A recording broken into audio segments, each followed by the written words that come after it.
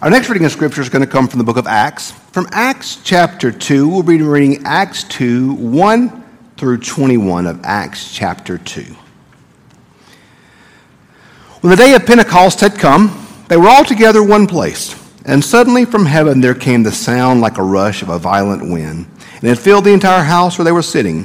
Divided tongues as of fire appeared among them, and a tongue rested upon each of them. And all were filled with the Holy Spirit and began to speak in other languages as the Spirit gave them ability. Now there were devout Jews from every nation under heaven living in Jerusalem. At the sound, the crowd gathered and was bewildered, because each one of them heard speaking in the native tongue of each. Amazed and astonished, they asked, "Are not all of these who are speaking Galileans? And how is it that we hear each of us in our own language? Parthians, Medes, Elamites, and residents of Mesopotamia, Judea, and Cappadocia, all here in Asia, Phrygia and Pamphylia, Egypt, and parts of Libya belonging to Cyrene, and visitors from Rome, both Jews and proselytes, Cretans and Arabs, and our own languages, we hear them speaking about God's deeds of power." All were amazed and perplexed, saying to one another, "What does this mean?" But others sneered and said, "They are filled with new wine." But Peter, standing among the 11, raised his voice and addressed them, "Men of Judea, and all who live in Jerusalem, let this be known to you, and listen to what I say. Indeed, these are not drunk, as you suppose, for it's only 9 a.m. No, this is what was spoken to the prophet Joel. In the last days it will be, God declares, that I will pour out my Spirit upon all flesh, and on your sons and your daughters they shall prophesy, and your young men shall see visions, and your old men shall dream dreams. Even upon my slaves, both men and women, in those days I will pour out my Spirit, and they shall prophesy. And I will show portents in the heaven above, and signs on the earth below, blood and fire, smoky mist. And the sun shall be turned to darkness, and the moon to blood, before the coming of the Lord's great and glorious day. Then everyone who calls upon the name of the Lord shall be saved." This is the word of God for the people of God. Thanks be to God. Today, as you can see from the red all over, from the song we just heard, from all these things, today is Pentecost Sunday. This is such an important day in the life of the church. You've seen our kids with headbands with little fire on them. Next year, I'm getting that for all of y'all. Next year, everybody on Pentecost Sunday, you're wearing headbands with fire on it. That's what we're doing next year. It's the day that is the birth of the church. This is the day when the movement of the church really formally started. But actually, Pentecost is it's even more interesting that if you look at what Pentecost is. Pentecost, you may or may not know, is actually a Jewish holiday. It was one of the pilgrim holidays where in Jesus' day, the Jews were commanded, if they were able, to go to Jerusalem. It was a day when every able-bodied Jewish individual in the Holy Land, if they were able, were commanded to travel to Jerusalem. That's why there were so many folks from all over the world there in Jerusalem on this day. This was an incredibly important day in the life of the Jewish faith to come to Jerusalem to worship. Because what they were celebrating on Pentecost, sometimes called Sukkot, and then sometimes called the Festival of Booths, this was a day where the Jewish people remembered the giving of the law, the giving of the Torah on Mount Sinai. And what's really interesting in the Jewish tradition, very interesting, Pentecost is deeply connected to Passover. Let's go back and look at our Old Testament. If you go back in the Old Testament, Passover was the day when the Jews remembered when the angel of death came. And so they were to have killed a lamb and took the blood of the lamb and put the blood of the perfect lamb upon the doorpost of the home. And when the angel of death came, the angel would pass over. Passover commemorated the blood of the lamb and the death passing over and the freedom that they had to escape from Egypt. That's Passover. Well, that's connected 50 days later to Pentecost. Well, on Pentecost, they remembered the giving of the law, which showed the people how to live. So isn't it interesting? In Jewish history, the connection between Pentecost, the giving of the law, is with Passover, when the blood of the lamb freed the people and they escaped from Egypt. Well, let's connect this to the church. Does anybody remember what meal they were eating in the upper room when the Lord gave the Last Supper? They were eating the Passover meal. So for us as Christians, Passover is connected to Easter because that's what Jesus and the disciples were doing in Jerusalem. For Good Friday and then for Easter, they were celebrating the Passover. So in the Jewish tradition, Passover is when freedom came. Pentecost is when the law or the path of life was given. In the Christian tradition, they were celebrating Passover at Easter, when Easter happened, and freedom was given and forgiveness was given. That is then connected 50 days later to Pentecost, when the Holy Spirit was given. And just as Pentecost in the Jewish religion was given to show the path of life, so was Pentecost for us when the Spirit is given so that we know the path of life. Isn't that a beautiful connection between Pentecost and Passover in the Jewish tradition? And how it mirrors Pentecost and Easter for us as Christians. Another interesting thing about Pentecost, the Bible in many ways is the story of how God redeems and restores what sin has taken. The entire Bible is about God's redemptive power and about God's restoration power. How God, throughout all of Scripture, is restoring and redeeming what sin has taken. So, let's go back to the Old Testament. Remember the Tower of Babel? Remember what happened there? The Tower of Babel, though all the world was one language, one group. They entered into Babel.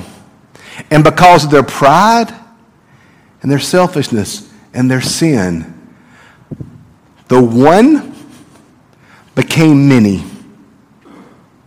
The one people became many based off of human sin and human pride. What happened on Pentecost?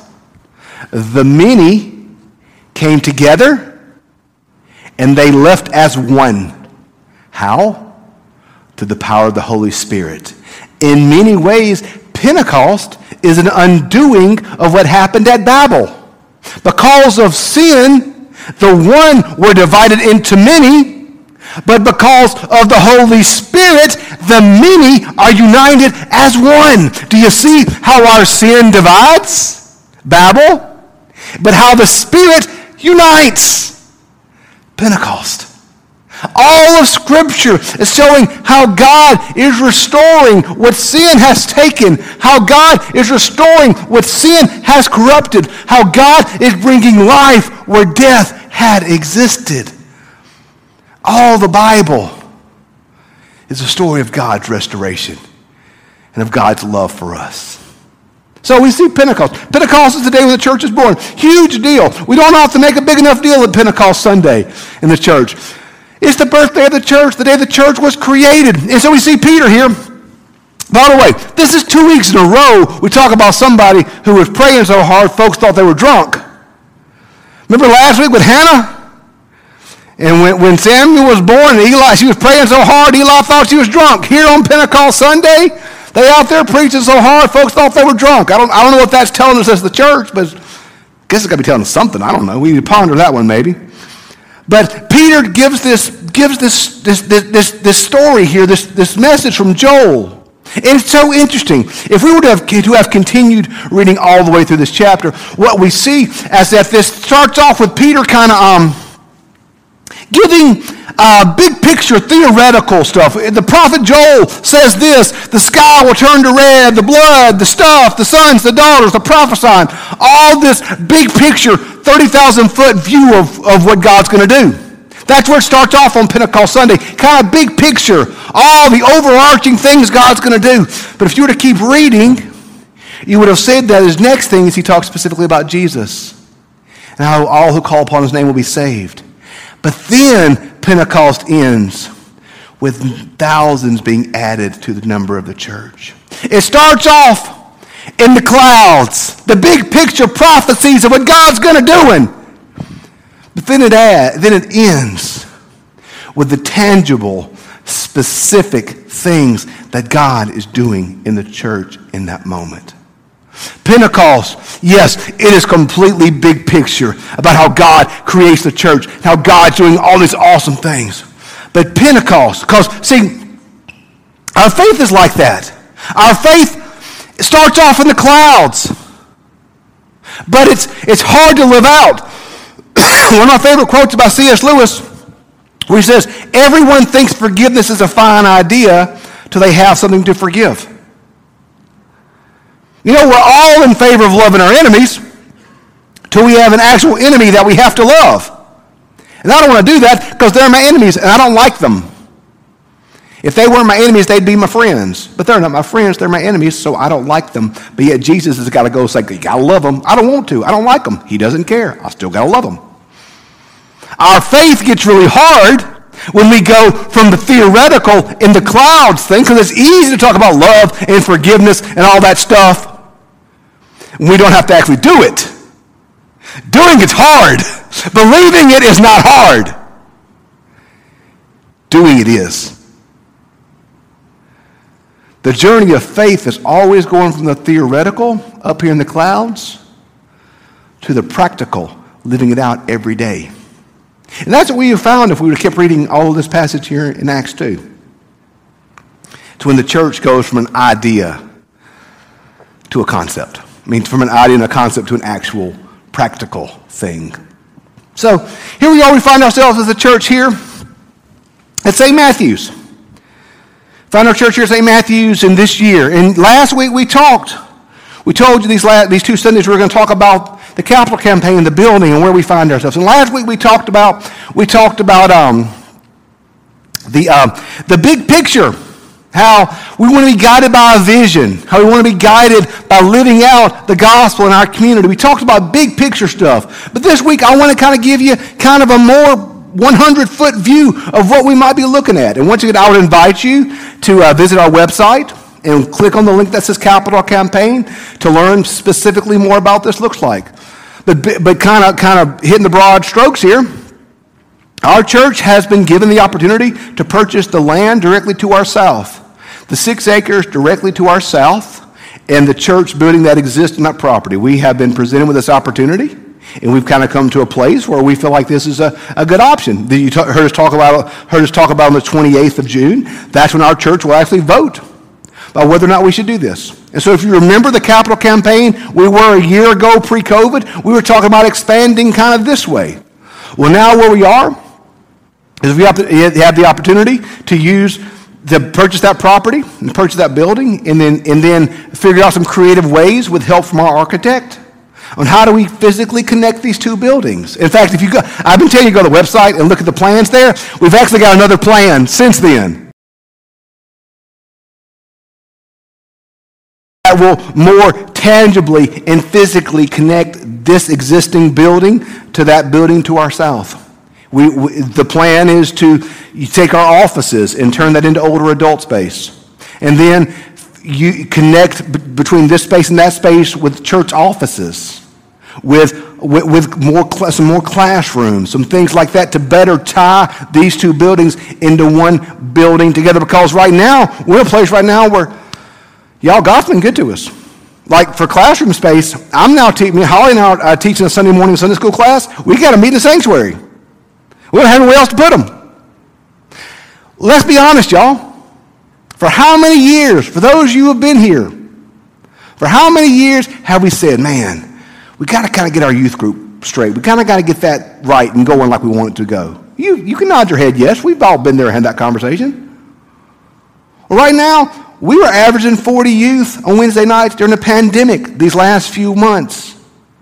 What would happen if we really, truly gave our student ministry the fuel they need to actually connect to our students in our community? What would happen? Intersection was growing before COVID, growing after COVID. What would happen if we actually truly invested in a contemporary service to reach our community? What would happen if we actually were to allow our church to have the resources that we actually need to meet the needs of our community? God has given us the opportunity to purchase this land, to purchase this building, and to creatively figure out ways to physically connect it to each other, to be one church, united in one facility. Now, we're still praying what this looks like. We don't have everything figured out. Our building team doesn't. Not a single shovel of dirt has been dug yet. We do not know where the toilets are going, and we do not know what color the carpet is yet. We have no idea. These are the specific things that we have not figured out. But we do feel like in many ways that God is giving us a big picture idea of what we can do and what we can be together in this place. So I would truly love to talk to you more about this, to answer your questions, to help you understand what we're looking at. And we're going to have some more detailed plans to come out before. Our architects are working to get us some much more detailed plans before the 28th. We're thinking the middle of the month we should have something much more fleshed out of what it will look like to better physically connect these buildings. But we're excited about what we can do here. We think God has given us an opportunity. But the thing I'm going to keep coming back to, y'all, is this. These things are never completely about a building. They're always about living out a vision together. What is our vision? What are we about? What are we trying to do? What are we trying to accomplish? You heard me say last week, I'm not a believer in the field of dreams, if you build it, they will come thing. Because that doesn't work. There's a lot of places built that are empty. You can't put your hopes and your expectations of a church growth upon buildings. You put your expectations and your hope and your growth upon Jesus. It's never about a building. It's always about Jesus. It's always about us living out faithfully the vision that Jesus Christ has called us to in this time and in this place. That's what it's about. It's about us refining and connecting better with the vision that God has given us in this time, in this place, and in this moment. As I thought about that, there's a few words that keep coming back into my mind about the specific things that we should be about as a church family. I kind of have three words that always keep coming back to me. Invite, go, and grow. Invite means this. And so how do we use our buildings? What we have now, what we hope to have. How do we use it to live out this notion of inviting, going, and growing? What does it mean to invite? To invite means to invite folks to worship with us. One of my favorite stats I've shared with you before. It's from the Hinton Rural Life Center in North Carolina. The average United Methodist invites one person to church every 38 years. Let's say that again. The average United Methodist invites one person to church every 38 years. We have to be a people who are intentional about inviting others to worship with us. Inviting people to church. Inviting people to be with us. But it isn't just about inviting. Because inviting is one thing, but the greater thing is about the community that forms. We should be a people of community and of relationships. It isn't just about being here on Sundays. It's about being part of relationships. It's about finding a community to be a part of here at our church. Because here's the thing, y'all. I promise you this. And COVID has taught me this. If your only connection to our church is Sunday morning worship, in time you will leave this church. Because we're going to get it wrong. We're going to say things wrong. We're going to make mistakes. I'm going to make mistakes. I'm going to say things wrong. I'm going to fail at some point daily. If you have a community that you're plugged into, you roll with the punches. Because your tie to this place is more than just the emotional rush of Sunday, but it's the relationships that bind you here. We are people made for relationships. When I say we need to be inviting, it doesn't just mean inviting to come to worship to Sunday, but it's about finding community, whether that be a community of a Sunday school or a small group or an area of service or an area of worship. But finding your people who you walk with together in this. We should be people of relationships. We should be forming relationships here at church. We should be forming relationships at the ball field. We should be forming relationships at Starbucks. We should be forming relationships wherever we are. We should be people of the incarnation who form relationships because it's through relationships that we are saved. For God so loved the world that he gave his only begotten Son, that whosoever would believe would not perish, but have eternal life. We are saved through a relationship. We are saved through a relationship with Jesus Christ. That means we should live out that relationship with others. We are a people of relationships. Our souls cry out for it. We can't do the Christian thing alone. We can't do this alone. We are not made to do it alone. We need each other. Invite. Find relationships. So how do our buildings help us do that? That's the question. How do our buildings help us go? We're a people of missions. We should be a people that are involved in foreign missions like we are in Honduras. We should be a people of missions locally with MadCap and other organizations. Jason's got a mission camp the students are going to do this summer where they're going to be serving across the area. We should be a people who seek to daily live out the gospel in service to others. Our buildings should not be a place that we try to bring people just into, but our building should be a launching pad for us to go into the world. Our building should be a launching pad for us to go into the world, living out the good news. Invite, go, and grow. Grow means to deepen your faith, to grow deeper with Jesus through worship, through Sunday school, through discipleship, through scripture, through prayer, through these things. If our faith is a mile wide and an inch deep, when the rain comes down and the storm rages, the house will fall.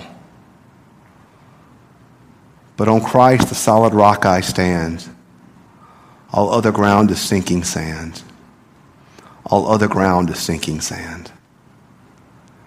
We need to grow deeper in our love of Christ and our commitment to him. So yes, we do have some specific plans for buildings.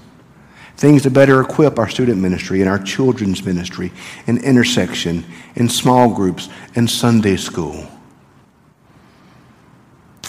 Things that I'm excited about and things that I think could be a great benefit to us and to our greater community. But you're going to hear me beat this drum. It's never just about a building, but it's about us living out the good news of Jesus Christ in our community. It's about the Holy Spirit empowering us to live out the good news of Jesus Christ in our community. And if we are not living out the good news of Jesus Christ in our community, then what are we here for? We're the church. We're the glorious body of Christ, going forward through all the ages, bringing the good news of salvation to a world in need of hearing it. We have a world that is tired and exhausted, and that is broken, and that is frail, and that is in need of redemption. And God has placed us here for such a time as this. So yes, there are important things for us to consider. But the greatest thing that we need to be considering of is this, is are we being faithful to the vision that God has laid in front of us? That's the only question that matters. Are we being faithful to what God has called us to do? And that needs to be predominant in our mind at all times. How are we being faithful to what God's called us to do? I think of that great quote by Lincoln. Let us not so much pray to have God upon our side, but let us pray to make sure that we are on God's side. How are we faithfully living out the vision that God has called us to? Friends, that is what matters. May we prayerfully discern all that God has in store for our church today and in the days to come. On this Pentecost Sunday, may his Spirit fall once more, and may his Spirit lead us forward in all things. Let's pray. Father God, thank you for the gift of your Spirit. Thank you for the gift of your life. Thank you for the gift of your salvation. We love you so much. You are so good to us, Father. Let us faithfully live out all that you've called us to. We ask it in Jesus' name. Amen.